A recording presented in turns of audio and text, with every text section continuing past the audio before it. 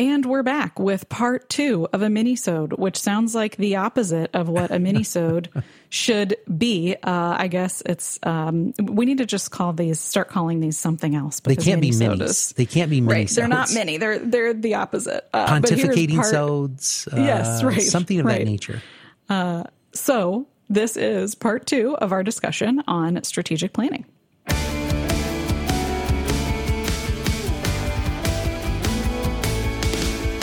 Rachel, let me ask you a few follow-up questions. Number one, we're talking about, for you, that was probably 25 to 30 interviews? Yep. Okay. Yep, I would say so. At least an hour in length. And then you had to go back and you developed or partnered to put this into a project management system. Mm-hmm. Could you talk a little bit about why would you, so you don't just let yours sit on the shelf either. So how do you track 30 to 40 departments? How do you do that? Right. So I'll let you know how it goes. But, I do have a project management system so that after those, analyses are done on every single service line, I take those and I'll essentially have a mini marketing plan or a sub plan, if you will, for each of those service lines. Some of them will be more robust than others, again, based on the needs or the growth projections or the priorities that we have. And then those roll up into the plan for the whole organization. And then there's also more of an umbrella plan that is focused on the brand awareness piece that's more overarching.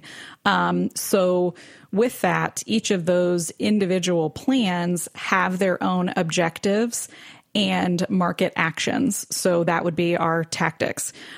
So those all have to roll up into an actual work plan because I can't work from 30 different sheets of paper. No way. Right? So from there, you essentially, which this is going to be the fun part. We haven't had this conversation yet because I'm still wrapping this up, but I will be putting together a grid of these market actions that will show what is the action, how much of a priority is it, how much time is it going to take to do, how many FTEs would it take based on the time, what's the budget for it, and who's responsible for it. And then that adds up into a total understanding of, for each of these different categories or each of these different areas, how many people do we need to get this done and how much money do we need to get it done? And then from there, we can say, we don't have that many people or that much money and we're not going to find it. So we got to go back and adjust and cut and things like that. And once that process is done, then it can all go into a project management system. So I use an online platform called Rike because I need to see things from 100 different potential views. I say my brain kind of like works in 3D. So just looking at a Gantt chart is not helpful. I need to be able to see a Gantt chart. I need to be able to see a list. I need to be able to see it in a spreadsheet. I need to be able to do it all those different ways. And this system allows me to do that, unlike some other ones I've used in the past. But that is the time when I can put in, these are all the strategies and tactics that we said we were, going to stick with after we did all that analysis. Those all go into the project management system so that then they can be tracked and assigned throughout the year. So my interns that I work with, they can go into that system. They can see what's been assigned to them, and then they can comment on their progress of what they've been working on and doing. So it allows me to keep track of things, but it also keeps important things top of mind. And that's when, if someone comes to me and says, hey, I had this idea for something we could do, could you help us with that? Because often the marketing department can become order takers, and there is an element of internal customer service to marketing. However, we, just like our clinical leadership, I would never suggest to tell them how to do their job or how to run their department or what they need to do specifically to get things done, because I don't know. I am also tasked with being the subject matter expert on marketing and how to market effectively. You have to be. Right. So instead of, hey, I need a brochure for this, my question is, well, what are you trying to accomplish? Yes. Because a brochure may not be the right tool, but that may just be what you're thinking about. Right. But when those kinds of one-off requests come in, then it gives me a little more cover to be able to say, I would love to help you with this. I think this is a great idea. We might have to incorporate it into the strategic marketing plan for next year because I don't have the capacity to add that right now.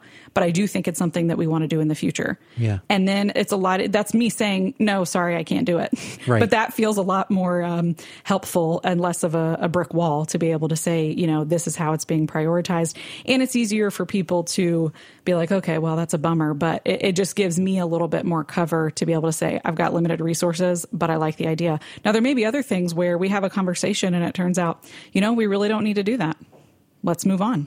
And I got to say that this is what you're notorious for. Because early on, I used to do that with you. Rachel, I need to get an ad. And you'd be like, why an ad? What are you talking about? Why don't you put something on the paper? What? No. You don't. Well, it's more like we need to put a billboard up for that. No, I'll give you the example. Rachel, we need to put a billboard up for XYZ service. And then Rachel will say, no, what are you trying to accomplish? Right. What's the billboard going to do? And then you're pushing back, and I'm like, because, that's just kind of what I thought we like billboards. They look pretty and they're huge and everyone gets to see them. Yeah. So we feel proud of them.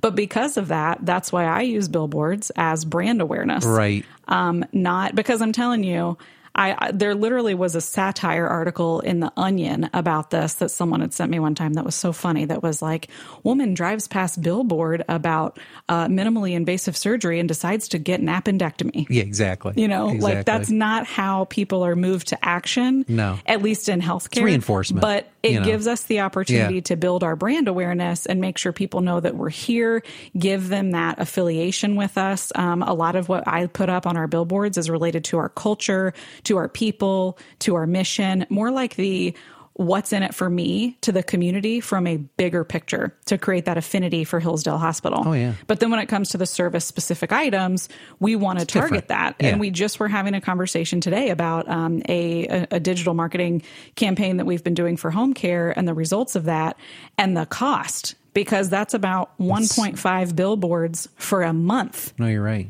However, the reach from that is significantly more, and we know exactly how many people clicked through to go see that website and how long they stayed there on average. So we're really able to get those results and those metrics better.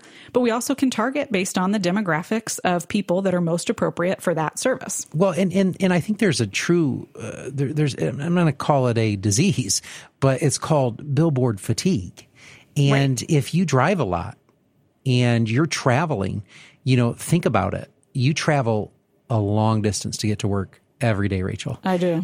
You have probably seen more billboards than anybody has ever seen in their life because you're all over. When you were driving from Texas and you go on trips and you do all those things. Okay, so fatigue sets in because it's reinforcement.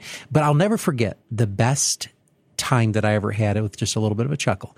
You and I had just come off of this discussion, not once, not twice, about 4 times of me wanting a billboard for a specific reason. And you shot me down, just absolutely crushed my hopes, my dreams. It was terrible. But ultimately we were in a senior leadership meeting. I achieved my goal of getting rid of the billboard. Yes. But then I finally caught on, and then it was so hilarious because we were in a senior leadership meeting right after you and I had already battled this out. I mean, I had lost miserably to this. And one of the senior leaders looked right at you and said, well, I think we should have a billboard for that. And then you turned to me with just your tongue in cheek, said, JJ, you want to address that? And I'll never forget, that it put me in perspective of we do have to step back and ask, what is the purpose of the brochure? What is the purpose of the billboard? What is the purpose of the ad in the newspaper? And I think that's one thing that you've challenged me in my career the most with is, all right, JJ, just because you think that that's what it is, that's not, and we've achieved so much, Rachel, because we have looked at it differently. So congrats to you for that. And your strategic marketing plan is phenomenal. And I wasn't trying to minimize it by saying it's narrow, but if you look at it in comparison to the plan, it's an important element of it, but it's its own. It's its own. Right. You're in the weeds. But the last question that I have is really relative to all of those meetings that you held. it's probably a very important bonding experience for you to learn because you're not here every day and the department's working. Did you learn a lot about the services? Even after you've been here for years, did you learn anything? Oh, yeah. Absolutely, because it's not possible to keep track of every single little thing that's happening in the different areas. So that gives me the opportunity to say, what services are we providing? What are our capabilities? And sometimes things will pop up that I'm like, what? I didn't know we were doing that. That's amazing. So that was my question. We got to do more with that. Was there anything that you can think of that just took you by surprise or that you thought during these conversations, it's like, wow, really? So when I met with our pain management team for our Center for Pain Management at Hillsdale Hospital, I learned that one of the things that they are doing right now, it's typically a treatment for pain, but it is helping people who have the issue, who've had COVID, and since then have had issues with taste and smell that they can't eat meat because meat tastes like rotting meat, I guess, to them. So meat or poultry or whatever. Yeah. Now, it's not covered by insurance right now because it's very new. Sure. Of course, the issue being specific to COVID is new. But I had no idea we were doing that. Yeah. And that's one of those things where we're probably not to a point yet that we want to market that because of how it's paid for. Right. But we might get to that point where we can market that. And for me to know that ahead of time is huge. But the other thing that allows me to do is to see opportunities for cross-departmental, collaboration or referring into our different service lines from others that may not have been understood before that. So I was able to tell our pain management team, hey, when you guys have those patients, you should also refer them to Denise Lovinger, our dietitian, because she can help them also figure out what other issues are they having that because of the taste and smell challenges that they're not getting enough calories or they're not getting enough of, this macronutrient or whatever that they need. So she can help them put together a plan that works for their lifestyle and what food they do like that tastes good. And then vice versa, right? So when Denise has people come to her who are struggling to get enough calories because they are, not really wanting to eat a lot because of the taste and smell, she can say, hey, let me send you up to have a conversation with our pain management folks about, could the treatment that they have available be helpful to you? It may or may not. That's incredible. So JJ, once you've gone through this process, right, you gather all your information, do your environmental scan, put together your overarching plan and your focus areas for the organization that are also tied up into your pillars as an organization. And then you go into your strategic approach, which is the execution of each of those individual focus areas and the priorities under those. Then it's time to monitor, evaluate, and ensure compliance. So how does that process work? Well, I can tell you from experience, it's the most difficult because everybody that gets through the process and the plan is written, there's a feeling of relief. There's a feeling of satisfaction. But sometimes there can be a feeling of, all right, we're done. We're going to walk away. It's concluded. Right. No. The work just begins, and you've heard me say that. Right. Getting the plan put together is a lot of work, but sadly, it's just the beginning because when the plan has to be implemented over, and understand this, I've seen strategic plans for 1 year, 2 years, 3 years, 4 years, and 5 years. I've seen them all. I like 3 years. I like a 3-year plan that is a living document that can be modified. The basis is there, your assessments have been done. To go less than that, it's a lot of work. To go more than that really puts the organization, I feel, at risk with such a changing environment. But to your point, monitoring and evaluating all of the planning activities that have been done and the final product, and going through the process of the status implementation of that specific plan is important. Very important, identifying the strategic issues and the goals that you want to achieve. I think that's critical. One advantage of monitoring and evaluation is to ensure that the committee leads, whoever that is. I appoint one for every section of ours. Administration, that means our senior leaders. They have to be involved with this. The CFO is not in all of these planning activities. In fact, I keep him out of all of them for a specific reason. And myself, I stay out of the committee work. And that's important. But to make sure that, and to ensure that the committees, the leads, the administration, and then most importantly, the governing body, the Board of Trustees, are following the direction that's been established during the strategic planning is a very key component of the success of the plan. Now, the advantage for doing that is in what we call the acting phase of it. You have to act. You have to do. And that's really what gets lost a lot of times in plans. Honest to God, Rachel, I have served on committees for, let's just say, community organizations where we spend $10,000 to bring a facilitator in. We spend 2 painstaking days of terrible food and terrible jokes and long processes. And then the strategic plan sits on a shelf. No one even dusts it off every quarter. No one's given status reports. That is dangerous. So, for me, our strategic plan as a hospital must be fluid. It can be retooled if necessary. And it's retooled for the purpose of conforming to the industry and the market turns and the trends that we see. A lot of our industry changes, like we said, in just a matter of time. So we have to be able to adapt to that. And you can't say, nope, the strategic plan did not address that, so we can't. No, then you're not a visionary. You're a reactionary, and then you're just reacting to that particular situation. So we know that after the planning, process and the phases are done, we actually, as a people, regardless of what industry, and learn best when we're actually doing something, all right, with new material, with new information. And then obviously we use that by reflecting upon our experiences that just happened, and we're constantly doing something. My predecessor and the former CEO of the hospital, said, JJ, you got some options. You can do nothing and hope for the best, or you can do something and you can actually get and expect the best. And I never, when I look at it, I thought, I don't want to hope for the best. I want to actually achieve the best. And in order to do that, we have to do. Hope is not a strategy. Yeah, hope is not. And so in order to achieve the best, you have to do something. He says you can do nothing to any situation, and you're probably going to have the same outcome. So, well, JJ, let me ask you a question. If you have 2 frogs sitting on a lily pad and one decides to jump off, how many are left?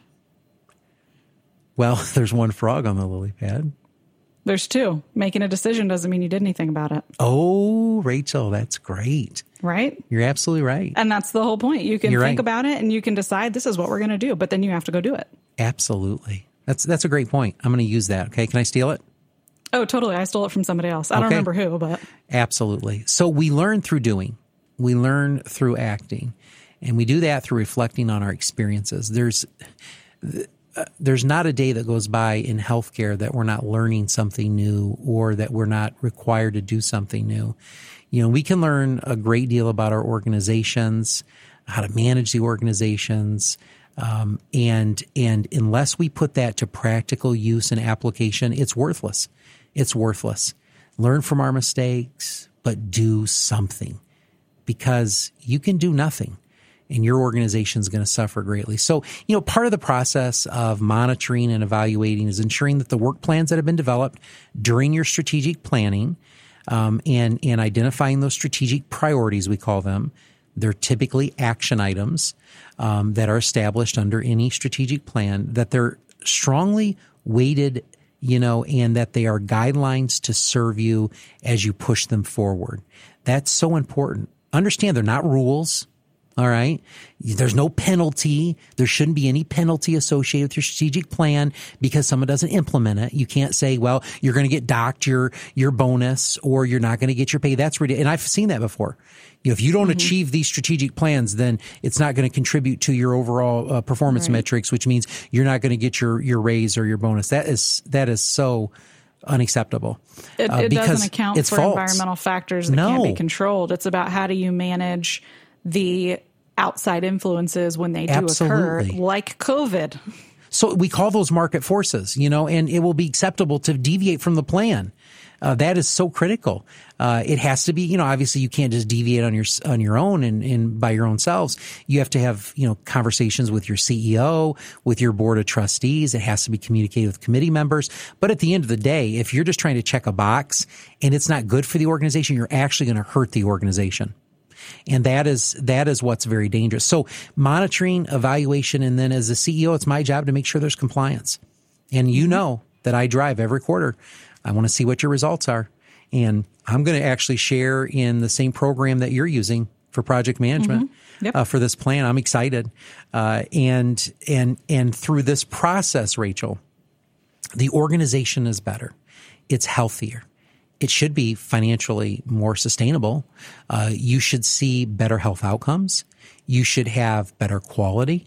You should have more engaged people if it's done right. And for those reasons are why your organization should have a strategic plan. Thank you for joining us for today's mini-sode. If you have a topic or issue you want us to cover on a future mini-sode, shoot us an email at marketing@hillsdalehospital.com. You can also find Hillsdale Hospital on Facebook and Instagram. And with that, don't forget to subscribe wherever you get your podcasts. And if you like what you hear, leave us a 5-star review on Apple Podcast and tell others why they should listen too. Your feedback helps more listeners find Rural Health Rising. You can also find us now on Twitter. I'm at Hillsdale CEO JJ. Rachel's at Rural Health Rach. And you can also follow our podcast at Rural Health Pod. Until next time, stay safe, stay healthy, and stay strong. Rural Health Rising is a production of Hillsdale Hospital in Hillsdale, Michigan, and a proud member of the Health Podcast Network. Hosted by JJ Hodshire and Rachel Lott. Audio engineering and original music by Kenji Ulmer. For more episodes, interviews, and more information, visit ruralhealthrising.com.